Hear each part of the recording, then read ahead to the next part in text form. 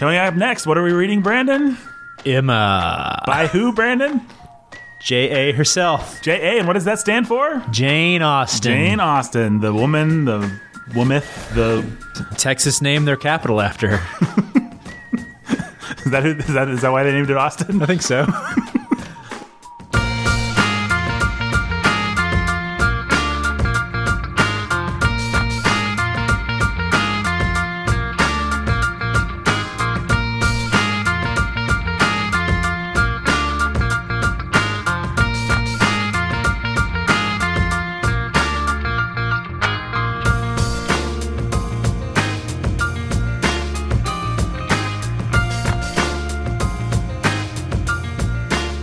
Hey, hello, folks. Welcome to The Bookening.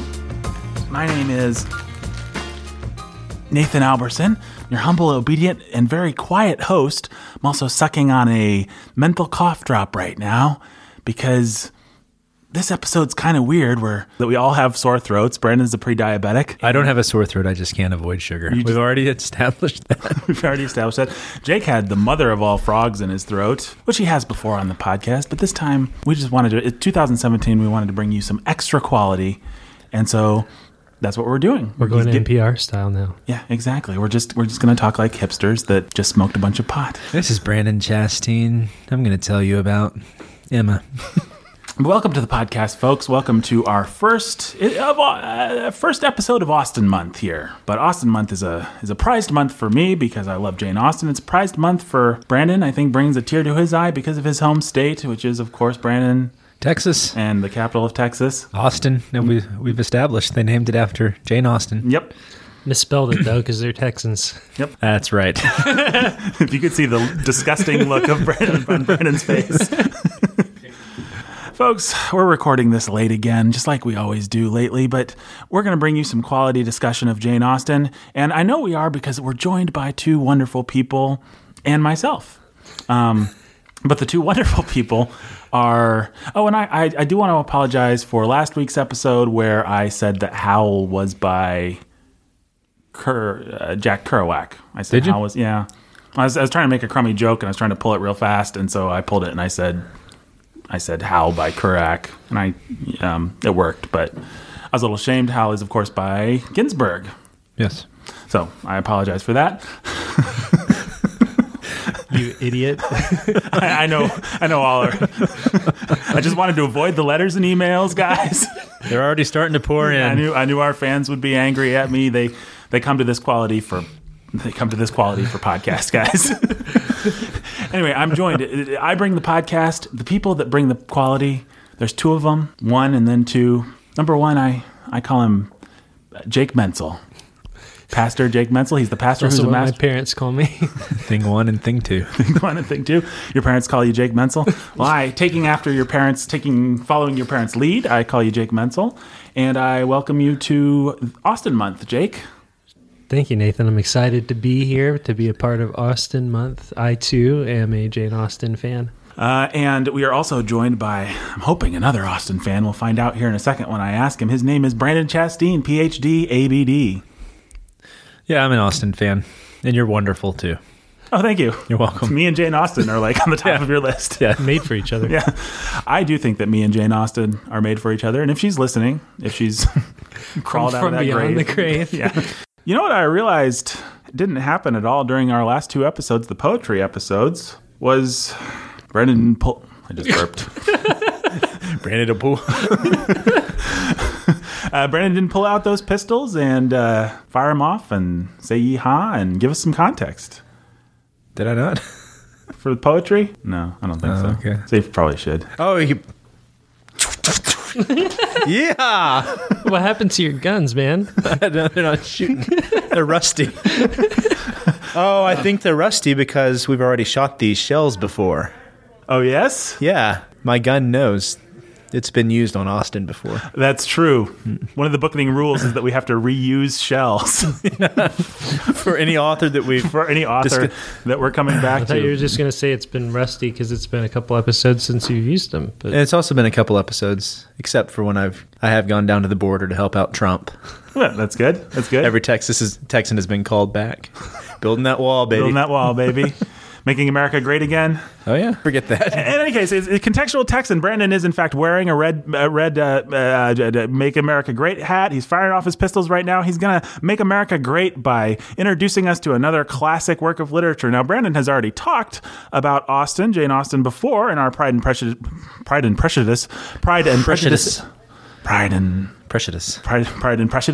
in our Pride and Prejudice episode, which you can listen to. Very first episode we did. We were green at the time, but since then we've become amazing. In any case, if you want to hear some stuff about Austen, that's a good place to start. But Brandon, what do you want to say about Emma and Jane Austen and all that good stuff? Well, I don't think it would hurt to recap a few things about Jane Austen. I don't think it would hurt at all. In fact, it would be very pleasant. Would it? And I hope that you do. Well, as we all know, Jane Austen is most famous for being Nathan's favorite authoress. Definitely. Or maybe author. Authoress. Maybe favorite author. I love her. To position her where she is now that we've had a whole year of novels and we've just talked about poetry, where she is she's right at the kind of the birth of the novel as a form, right at the end of the 1700s. She's in what's considered to be kind of a classical period of literature. Not a lot of experiment with form, a lot of craft for craft's sake. So probably right before her would be Alexander Pope, and he's really known for just being a craftsman with poetry, and she's very similar to that. She's a craftswoman. She's not really doing a lot of the experimentation you're going to see with poetry just around the corner. I mean, the Romantics wouldn't be too much long after her. In fact, they were kind of writing right as she was nearing the end of her career. So that's important because a lot of people admire Jane Austen, and I don't think we talked about this a lot last time, but they admire Jane Austen for just the form and the craft of her novels, for how beautifully structured they are, and yet how artless it seems at times too, because the narrative doesn't seem to be as meticulously detailed as it actually is. And so they were admired for that. Oh, she's admired for that, yeah. She'll take these themes and these ideas and she'll weave them throughout the novel. So you have Pride and Prejudice. The famous one is Pride and Prejudice become the theme of that novel. But if you think of Emma, very early on, very early, what I was thinking of is very early on, Mr. Knightley says that he thought that it would be good for her to one day have heartbreak and to understand, and then she would mature. And then that's what happens throughout the novel. You don't really realize that's playing out with Churchill, but it does. And so she just uses these things, but it doesn't seem like Mr. Knightley's just pausing and telling you a plot point. Like I said, it seems artless, and yet it's there. And if you go back and look at the form of her novels and the way that they take shape and the way that they play out, it really is, it's amazing. And with Emma, you have the 3 acts, and each act plays out, I think it's 3 parts, right? Mm-hmm. Yeah.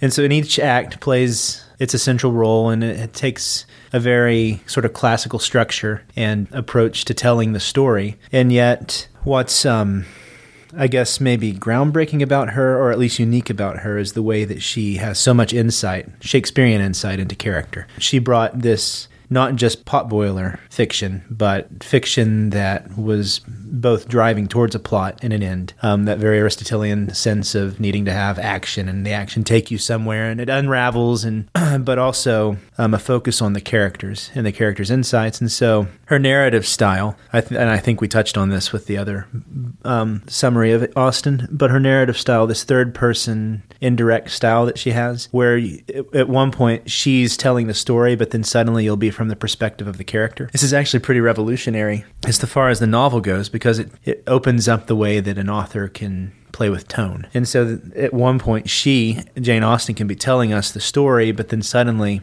it's actually from Emma's perspective, and it shifts without us really realizing it's shifting. A lot of times in the novel, it'll be set off by, just so people know where to look for it, it'll be set off by dashes and exclamation points. It'll have things like, what a blunder, or what a terrible mistake that had been, will suddenly be in her thoughts, but it won't be in italics, it won't be in quotation marks. Austen will just freely move back and forth between Emma's point of view and the omniscient narrator's point of view in a way where sometimes you're not even quite sure which one is being represented. Yeah, or just take any paragraph. Like, contrary to the usual course of things, Mr. Elton's wanting to pay his addresses to her had sunk him in her opinion. His professions and his proposals did him no service. And so what's really fun and intriguing about Austen is that it gets to the point where you don't know if Austen's telling us these things as fact, or if it's also colored by Emma's understanding of things too. Mm-hmm. And so, like, She thought nothing of his attachment and was insulted by his hopes. He wanted to marry well, and having the arrogance to raise his eyes to her, pretended to be in love. So right there, you don't know, is that Austen telling us that he had that arrogance, or is this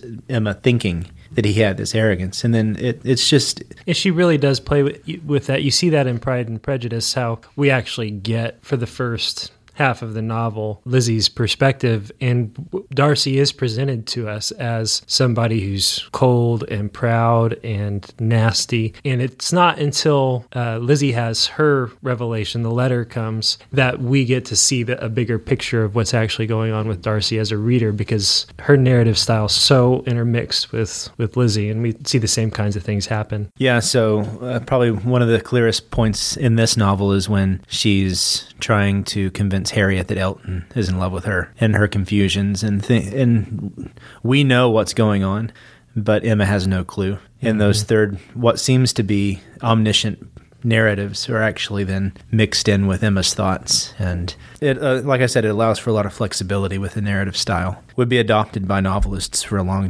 up till today, really. People are still doing this.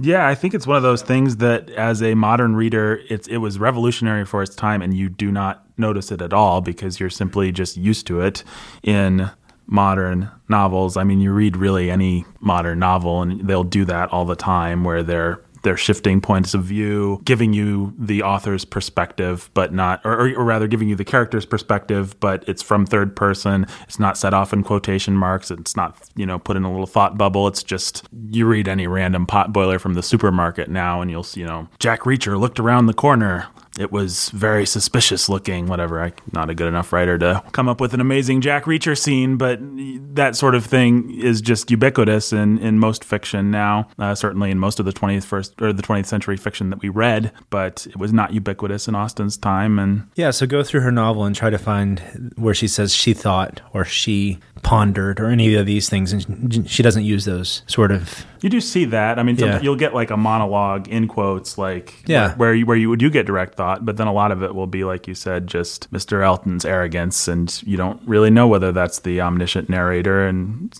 Austen's kind of dancing into Emma's head and then dancing out of it. Yeah, and so the value of that is it immerses you more in the world. Like we've said with Shakespeare, you can be immersed in a Shakespeare play, but you're reading a play, and it really comes to life when you can be immersed in his world by watching it on stage. And that's kind of what she's able to do with her novel, is bring it to life for you. So you feel like you're both in their thoughts, but also watching it happen.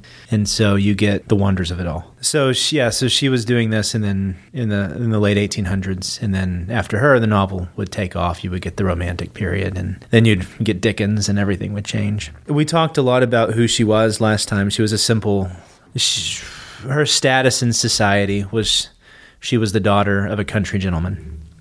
And I think it's useful to go back over the hierarchical nature of British society at the time, because it's all over Emma. Really, where you were born in life was where you were meant to stay in life. Education was built around it. Your available options for marriage and also for a job, that was built around it. And so you could be born into the gentility, or you could be born into the peasantry, and there really wasn't much mobility beyond that. Then, of course, even within, and we saw this is very similar to what you see in Anna Karenina with Tolstoy. Even when you get into the gentility, there's hierarchy within that. And so you have your nobles who are around the court, and I don't think we ever really see anybody like that with Jane Austen's characters, do we? Well, I guess Lady Catherine? Yeah, from Pride and Prejudice is the closest we ever get to that. So Darcy, to an extent, would have been that.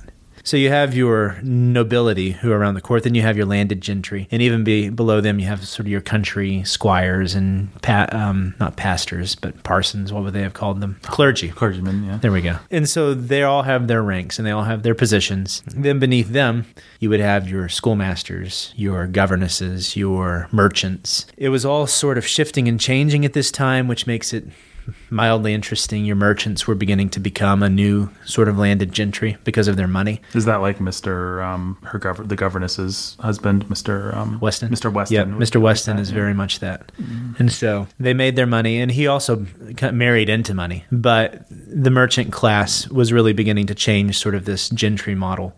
But It was still there. And then you also had your soldiers. Then beneath them, you had your working class. And you had hierarchy even there. But the thing is you weren't meant to or expected to go from one class to another. And that's very much the comedy of Emma, is she thinks that Harriet Smith really should. She was born into the working class, and yet she thinks that she deserves to be better than she is. When she has to create a myth about Harriet in order to justify it in her own mind. Surely she was actually born of a gentleman's daughter, and everybody knows that couldn't possibly be the case. But she has to convince herself of that in order to convince herself that Harriet belongs in her sphere. But then you do have some flexibility with the Westons, with Jane Fairfax. Yeah, I was about to say. But you do see some with Frank Churchill, even in a weird way. I don't know. Yeah, and what's it based on? It's largely based on beauty and also character. So what Knightley keeps saying about Harriet, and though he changes his opinion somewhat of her, is that she just doesn't have the chops. Yeah, the chops. She doesn't have the personality or the character that Jane Fairfax has. She doesn't have the class. She doesn't have the class, yeah. He matches her with, who's it? Roger Martin. Mr. Martin. But there he sort of, at least at the beginning of the novel, says that Roger Martin is much better than she deserves. Even she'd be doing well to get Roger Martin. Yeah, well, he clearly thinks very highly of Mr. Martin in his place and sphere. And so the novel is playing around with these ideas of sphere and expectations. And so we see it with Jane very clearly, because she has the option of either marrying Frank Churchill, which will be an improvement in her station, even though we kind of get the sense that she was raised, who were her benefactors? I forget their names. But they were wealthy, right? But it was seen as a tragedy that she would be raised by this compassionate family of benefactors who were then going to have to basically sell her into slavery because there was nothing else that they could do. And so the novel also shows us the options that women had versus men. And so obviously a lot of critics today pick up on that and run with it. And they had the option to either marry or become a governess. And becoming a governess, even though you were a governess usually for a gentry family, you would not be seen as gentry. You were a governess. That would mark your position in society. That's who you would be. You would be the governess. You might be loved. They might treat you well. A little bit like Mammy in the South, kind of. Or you might end up being the object of, like, the French governess in Anna Karenina, right? Which is a trope for a reason. Right. Happened. And also, what's the famous? Jane Eyre. However you say it. And so, being a governess was by no means an improvement in your position. And so that helps understand why Jane isn't excited about the option and why it seems to her to be kind of selling out there at the end if she has to do this. And it says a lot about Mrs. Elton too, that this is what she's trying to push Jane into. So those were the options. And I should point out that Jane Austen herself did a third option, which was she did not marry and she relied on the support of her brothers and her family. And I think perhaps had a little bit of Miss Bates experience in that things went downhill. I think she started out better than she ended. I think that's true. But she was always, she always had family and enough to eat and all that sort of thing. But yeah, she wasn't going to go out and get a job at McDonald's. She. The world was closed to women, and it was just awful. It was a dark time. That glass That's the ceiling. Star Wars scroll at the beginning of it was a dark time for women. The glass ceiling was not just unbroken. The glass ceiling was... The world was a glass ceiling. I don't know. Poor Jane had to live in a world of virtuous men who would allow her to care for her nieces and nephews and write her books and never have to worry about her living, instead of allowing her to go out and get a job. And I know. Poor Jane. She just had to write the 6 greatest novels. Man, it's just awful. They treated her like a woman. Yeah. Man, that's awful. So she didn't even have a place of her own. No. Room of her own. Right. I know. Had to write in the room with her nephews, annoying her. And it's awful. But hey, even without a room of her own, she learned to write Think of 100 times better than Virginia Woolf ever did. Think of how much greater her insight into human nature would be if she had been allowed to go out and work at McDonald's. I think I stole your thunder. Sorry. Did you say that? No, I said she wrote 100 times better than Virginia Woolf ever did. Right. That's okay. I'm a Virginia Woolf hater. I think we can stake the Bookendings claim as a not / misogynist. Yeah, yeah, we're misogynists. And we love Jane Austen, but good grief. Virginia Woolf, what were you up to? We love Jane We Austen. love ladies. Right. Yeah, we love ladies. The old-fashioned lady. We're ladies, men. Right, yes. That then brings us to one other point about society at the time that's probably useful to understand the situation of education at the time. Primary schools, they existed. They weren't there for just everyone. But you had these schools that were largely based, it came out of usually Christian charities, would be set up in small rural towns. Like Harriet's boarding school. Yeah, that's what I was getting towards. Yeah. So Harriet's boarding school would have been one of these. And so Harriet, she had no known father or mother, was brought there as an orphan, but she was raised, and they had a school mistress who taught them the practical things that they needed to know and nothing more.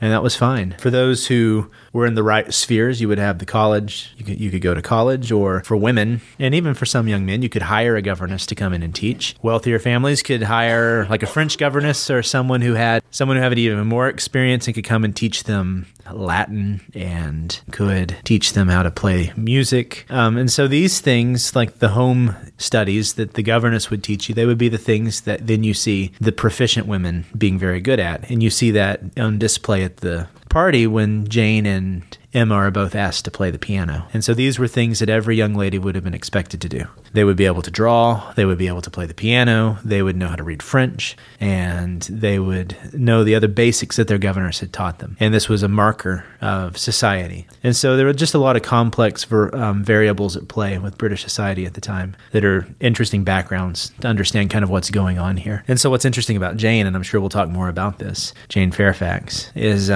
she had all these markers of high society, and yet it was kind of closed to her, except for this one secret option, which is the big joke of the book. And then you have those like Miss Bates and Harriet. They're playing, I think Austen is really playing with ideas of nature there. Like some people are just meant to be in those spheres, which then makes you retrogressively, I think, go back and think about people like Lady Catherine, right? I think Jane very well could have been saying that even there, you have some people who by nature should never have been a lady. Right. Mm-hmm. Lady Catherine probably deserved to be in the peasant class and just by birth happened to be a lady. In this novel, of course, the villainess of the novel, Mrs. Elton. Yeah, she just got there because Mr. Elton's a big idiot. A big idiot. Well, and she never actually understands where she fits. She thinks so. Her perspective of herself is so skewed. So if you look at, it's clear and it's established by Austen that she's well below Emma in terms of where she fits class-wise, but she has no perception of it. Yeah, and so Austen, a lot like Tolstoy, has this keen mind where she's able to see the reality of the social fabric she's a part of and bring out its benefits, bring out and parody its evils in ways that are clever and I think insightful, because she comes to some interesting conclusions that I think that people who try to simplify it and say that she was bemoaning the fate of women, Secretly subverting the class. yeah, and you patriarchy. really don't see any of that. No, you really don't. Right, and you also don't see her really bemoaning the social structure. What you see her bemoaning is the stupidity of people who don't understand Their station, their place, their lot in life. and that it really is more of a play. And so Mr. Knightley understands his position. Right. Yep. And he takes it seriously. He sees himself in a position of responsibility, and he then requires that same level of responsibility of Emma. Yeah. And that's, one of the great scenes of the book is when The great scene of the book. And a possible candidate for the greatest scene of this year when we get to our redux, I would say. Yeah. And so, yeah, I think Knightley is a good example of seeing the kind of attitude she admired in this particular, I don't want to say it again, society. Mm-hmm. I don't want to say social fabric again, even though I just said it again. That he understands his position. He takes his position seriously with responsibility, and yet he doesn't lord it over. I think he actually sees Mr. Martin as an equal. He doesn't see him as inferior to himself, except that he wasn't born to have his title. He's not all But like, he respects Mr. I'm going to Martin. elevate him. I have to. It's just... No, yeah, he we were has born none of this. different, but we're both, Exactly. He has none of the So we silly have different- immaturity. We have different roles in life. My responsibility is to help out people like Mr. Martin. Exactly. to- And so I that's- respect him. I have a high regard for him. He belongs at the top of his class. And he deserves responsibility, and you can rely on this man, He can be trusted. but you're not going to nominate him for the House of Lords. Right. Right. He's not made for it. Right. Which is, if he was Emma, he would have tried to do something stupid like that. Right. And so I think that this book, if we're just wanting to put a plug in for why young men should read it, it's really helpful for a young man to understand early on that overreaching is just stupid. You learn responsibility and let other men around you as you work help you see what your role in life is. And then don't get bitter about it and just do the work you've been given to do. Because a lot of times other men are going to have more perceptiveness about it than you will. Yeah, absolutely.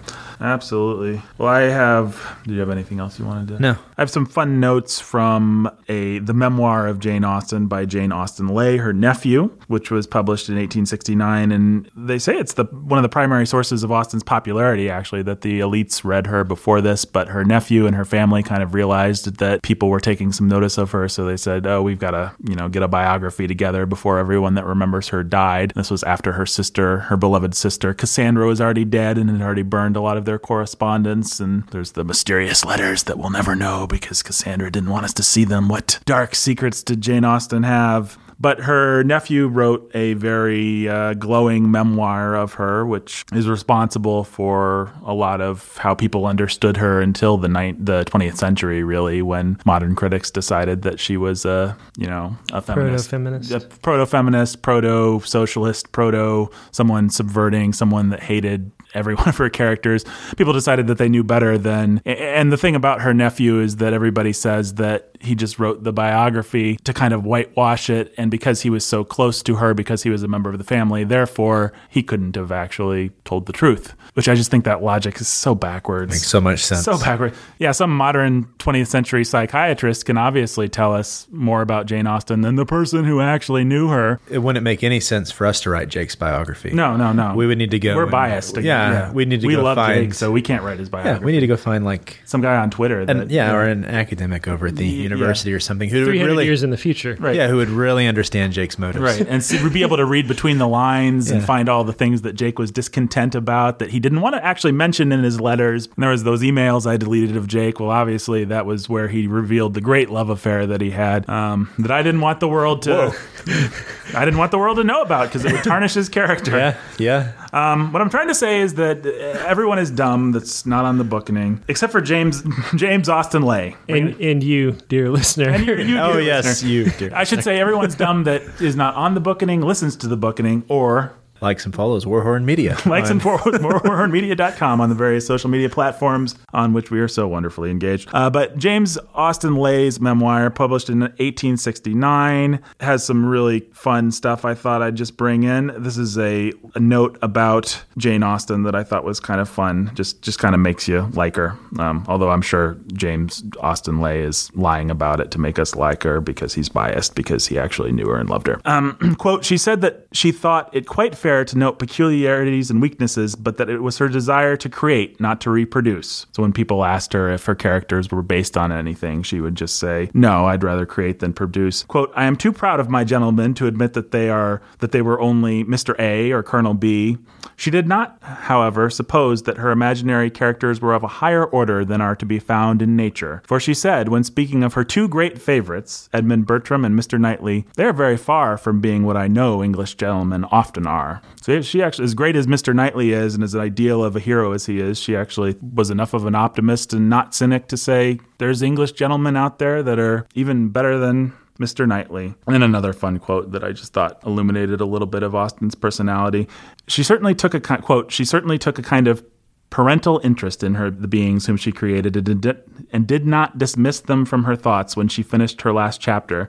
We have seen in one of her letters her personal affection for Darcy and Elizabeth, and when sending a copy of Emma to a friend whose daughter had been lately born, she wrote thus, I trust you will be as glad to see my Emma as I shall be to see your Jemima. She was very fond of Emma, but did not reckon on her being a general favorite. For when commencing the work, she said, I am going to take a heroine who no one but myself will much like. She would, if asked, tell us many little particulars about the subsequent career of some of the people. In this way, we learned that Miss Steele never succeeded in catching the doctor, that Kitty Bennet was satisfactory. We're actually going to get some follow-up, guys, on what happened to the Pride and Prejudice. Are you ready for this? Oh, yeah. She's like, Dumbledore is gay, and boy.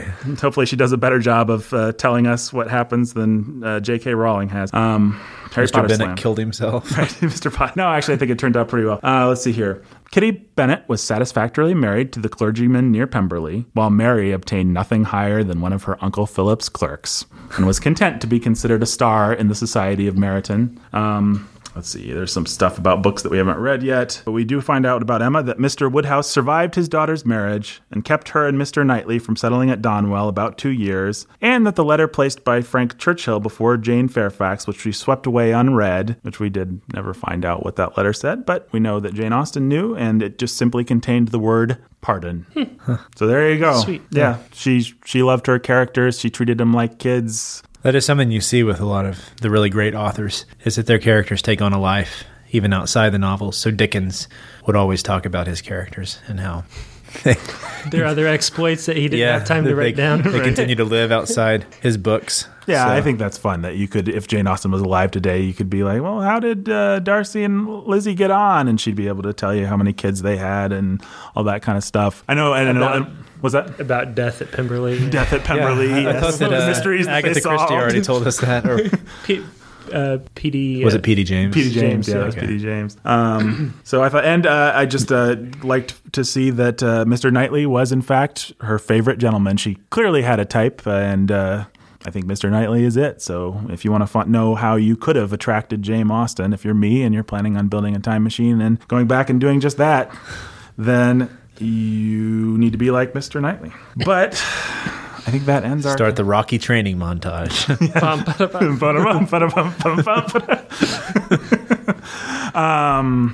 All right, Jake, what's Emma about? What's the, like, can you just... Brandon's wife told us we have to recap the novel, folks. So Well, she's seen this movie. Oh, she's seen the movie? No, we don't have to recap We don't have this to one, recap? Well, can you do it? Can you recap it in like 3 sentences? Class, condescension, and maturation. How's that? 3 words. 3 words? I wish they were all C's. Class, condensation. Condensation. Yes, condensation is Class condensation. the two sides.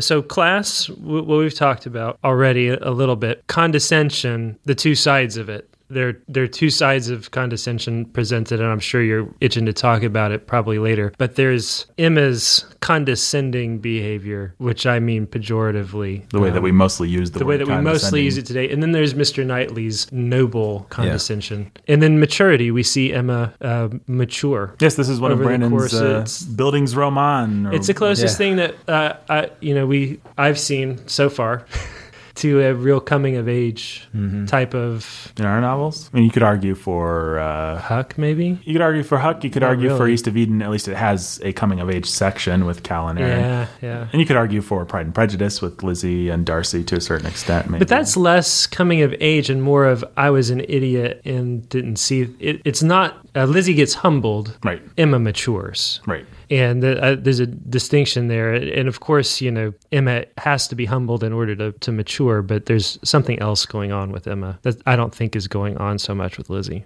Yeah, no, I would agree with that. So this is our first true coming of age novel. And what we have to decide, fellas, I'm just going to throw out this what's the word? Cliffhanger for the listener. At the end of our discussion, we are going to decide whether Emma Woodhouse belongs in our League of Monsters. Uh-oh. But we have to get through our whole discussion first. What are you going to say? I think I know what I'm going to say. I think I know what I'm going to say.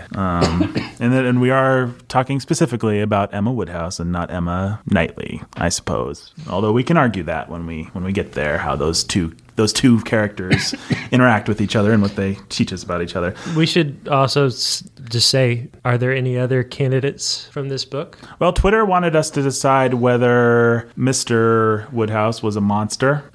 We should save that to the end, too. Say that for at the end. Somebody asked that. Yeah. Eric Wilson. Shout out to Eric Wilson. He wants to know. Is Mr. Woodhouse a monster? Also, shout out to... Joe Banks. Well, yeah, shout out to Joe Banks. He's awesome. Oh, here it is. Shout out to Christopher Davey. But Christopher, thank you for listening, and thank you for agreeing with us after telling us we suck. Oh, and we also, guys, shout out to Kara Wigner, Kara Hobbs, who's listening to this. She said she will stop listening if we nominate Emma to our Monster Squad. Oh, boy. So... Okay, let's talk about Emma. We're not going to decide whether she's a monster yet, but let's just talk this gal through after Jake dies. Let's just start with Emma at the beginning of the novel. Is she just A monster? is she just a terrible person? I'll tell you that I don't know that I've had so much difficulty starting and getting into a novel that we have read for this show as I have with Emma, because I simply did not like Emma. It was just obnoxious to me. For probably the first 6 to 8 chapters was just, I didn't want to read because I didn't like Emma. I didn't care about Emma. And I was frustrated with Austen for not giving me something to like or a reason to keep reading. That's how I felt for probably the first 6 to 8 chapters of the book. So yes, no, Emma is not likable at the beginning of the novel.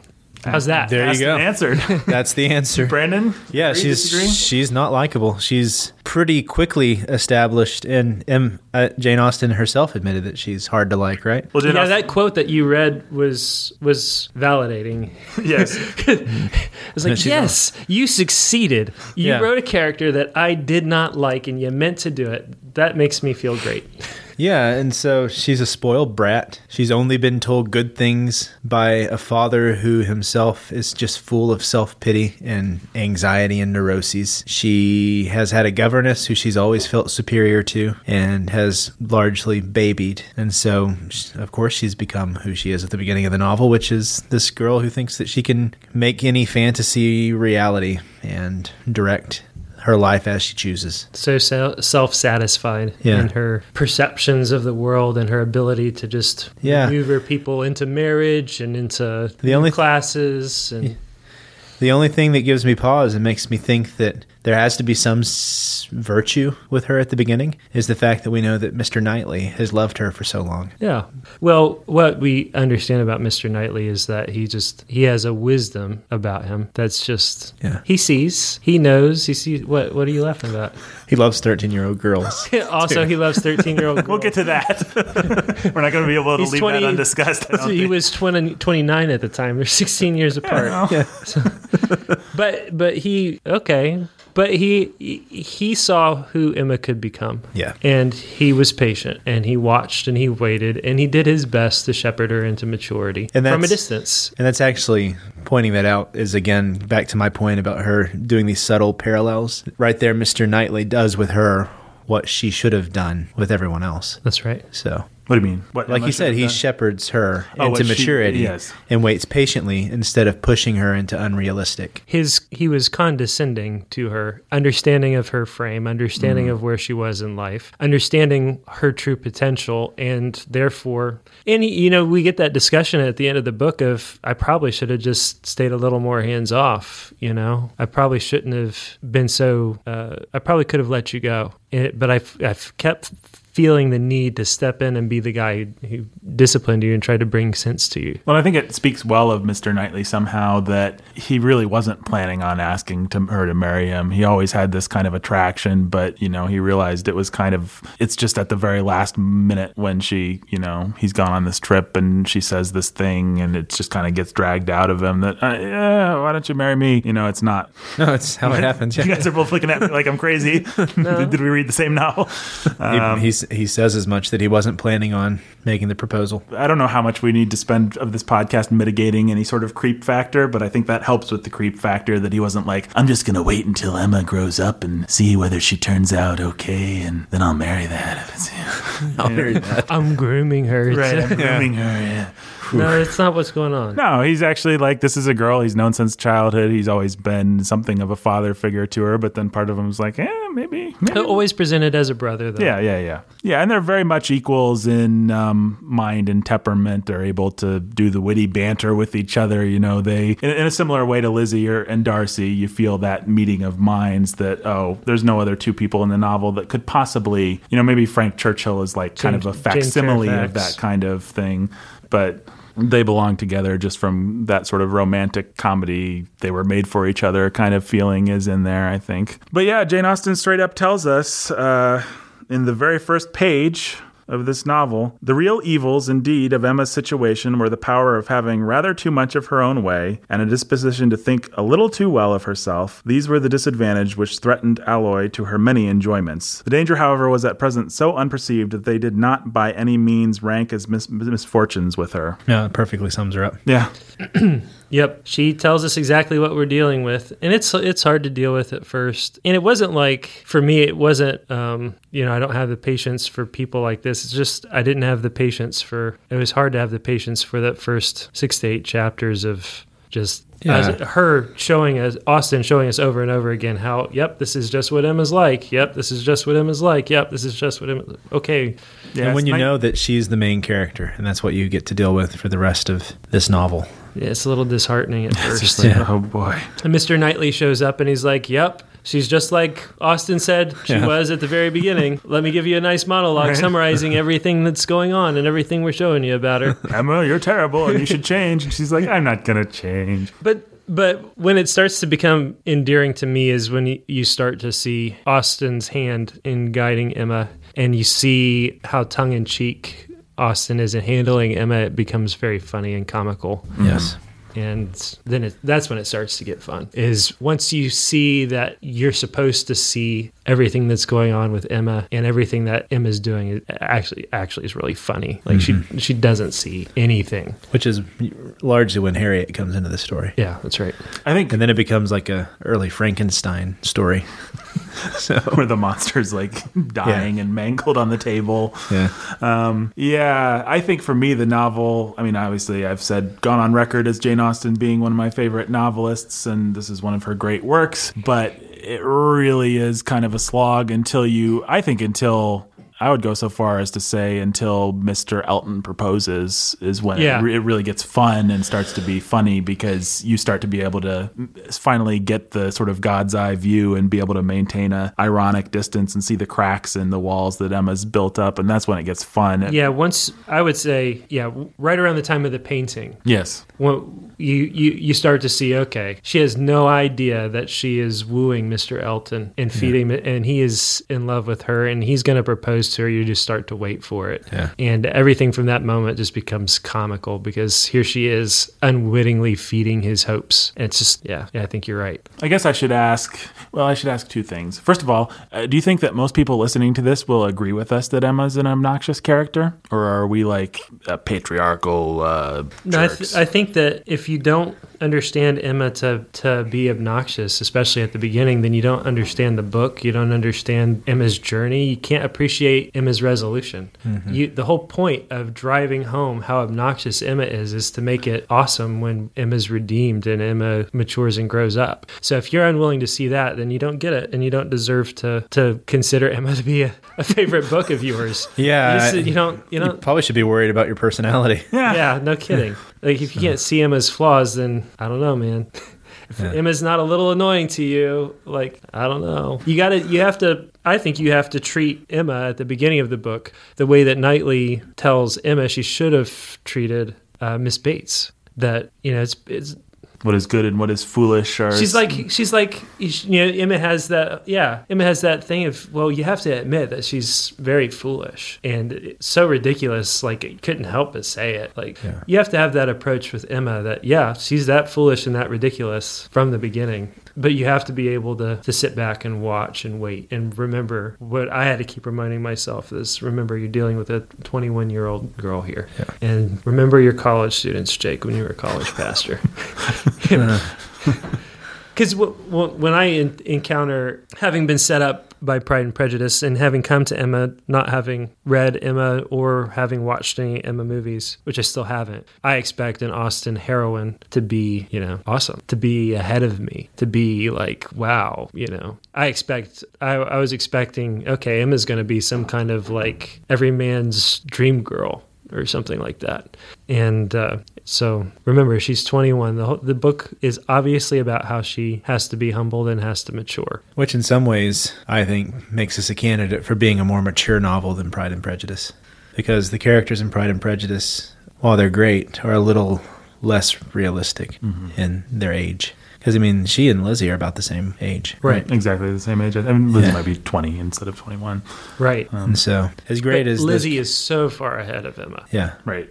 Which... it happens. Yeah, fair enough. Well, Emma was spoiled and Lizzie wasn't. Yeah. Lizzie had reason to be... Lizzie was required to mature. Mm-hmm. Mm-hmm.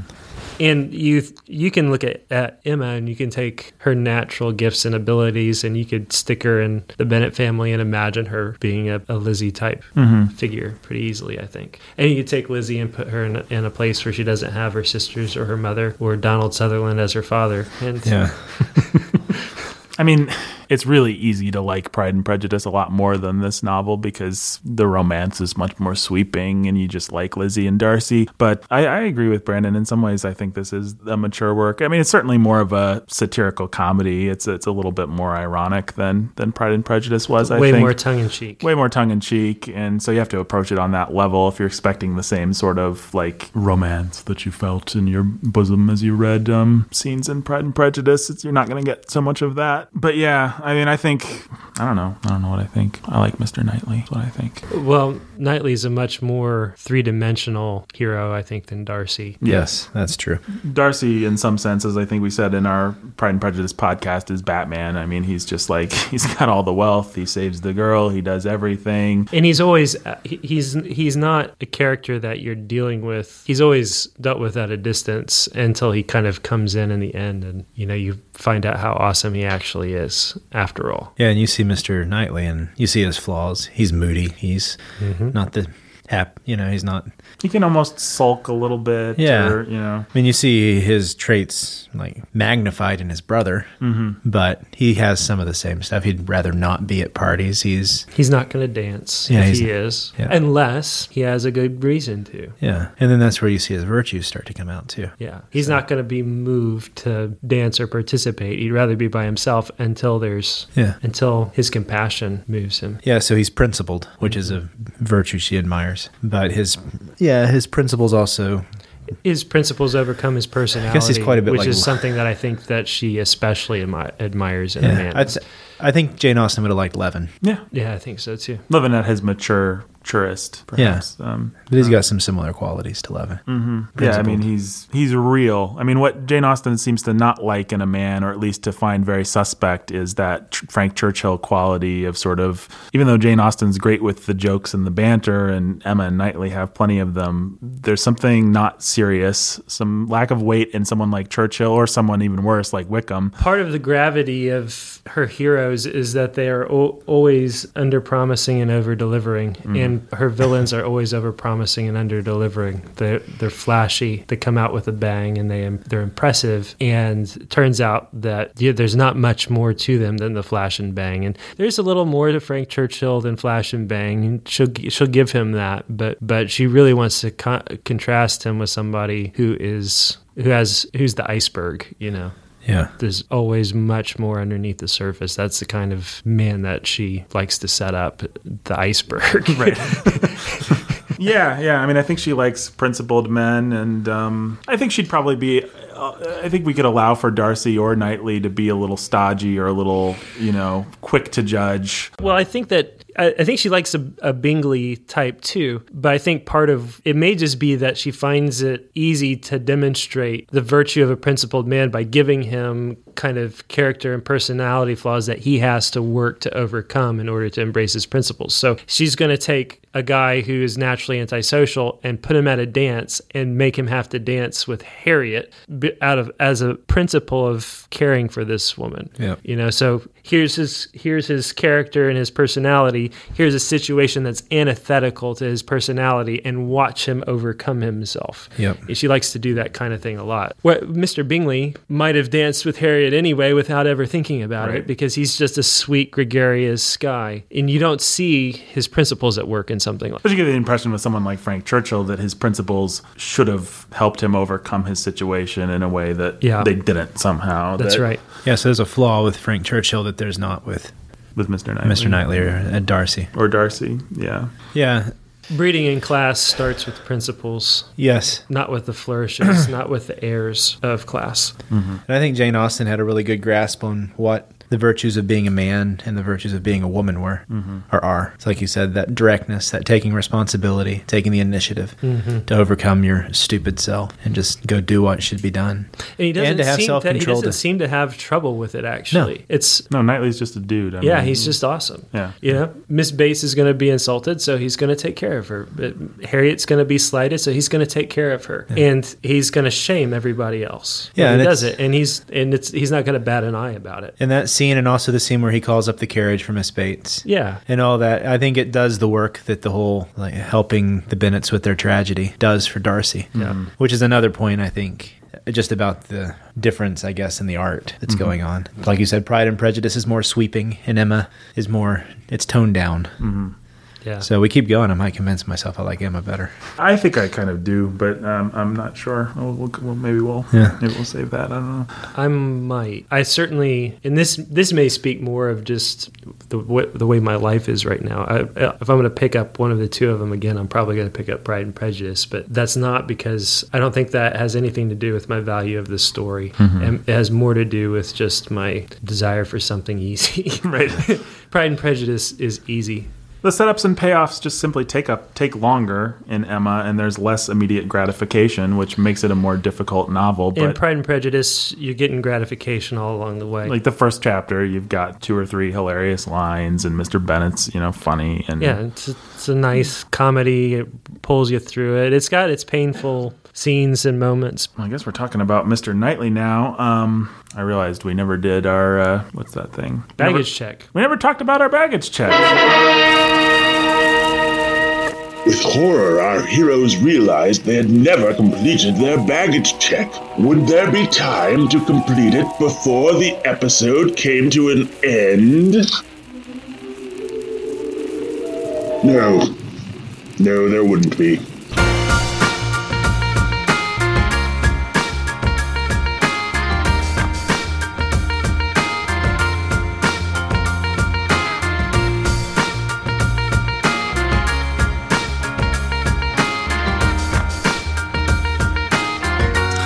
Welcome to the bookening. Actually, this is not the introduction. This is the end. And so I'm going to tell you that I, like Jane Austen was the author of Emma, I'm kind of like that. I'm the author of this podcast. And just like Emma and Mr. Knightley were 2 wonderful characters in the novel, Jacob Menzel and Brandon Chastain are 2 wonderful characters that I created. Who were fictions created by and masterminded by, guided by the providential hand of Nathan Alberson. Nathan Aaron Alberson. It'd be a twist. It's a Shyamalan twist. This has all just been Nathan talking. Yep. It's all actually happening in his head. You're not actually listening to this. You too are one of the characters. It's all happening in my head. Well, that's not true, folks. I'm not actually doing the voices of Jake Menzel or Brandon Chastain. We hired actors to do that. I wrote the script. We all act like it's improvised. It's pretty amazing what I do on a weekly basis for this podcast. And if you want to enjoy more things that I have influence over, go to warhornmedia.com. Go to Facebook, Instagram, or Twitter and look up Warhorn Media at Warhorn Media on all 3 of those wonderful social media services. You can also find me on Twitter as @NotFamousNathan. You can find Jacob Menzel, who I will now reveal in a twist on the twist is real. Or maybe I just maintain his Twitter account, Facebook account. Yeah, maybe I just maintain him on the handsomest picture I could. Put it on there. Brandon Chastain is also here. He performs on the bookening. We're glad to have him. Nathan's alarm starts sounding and he wakes up.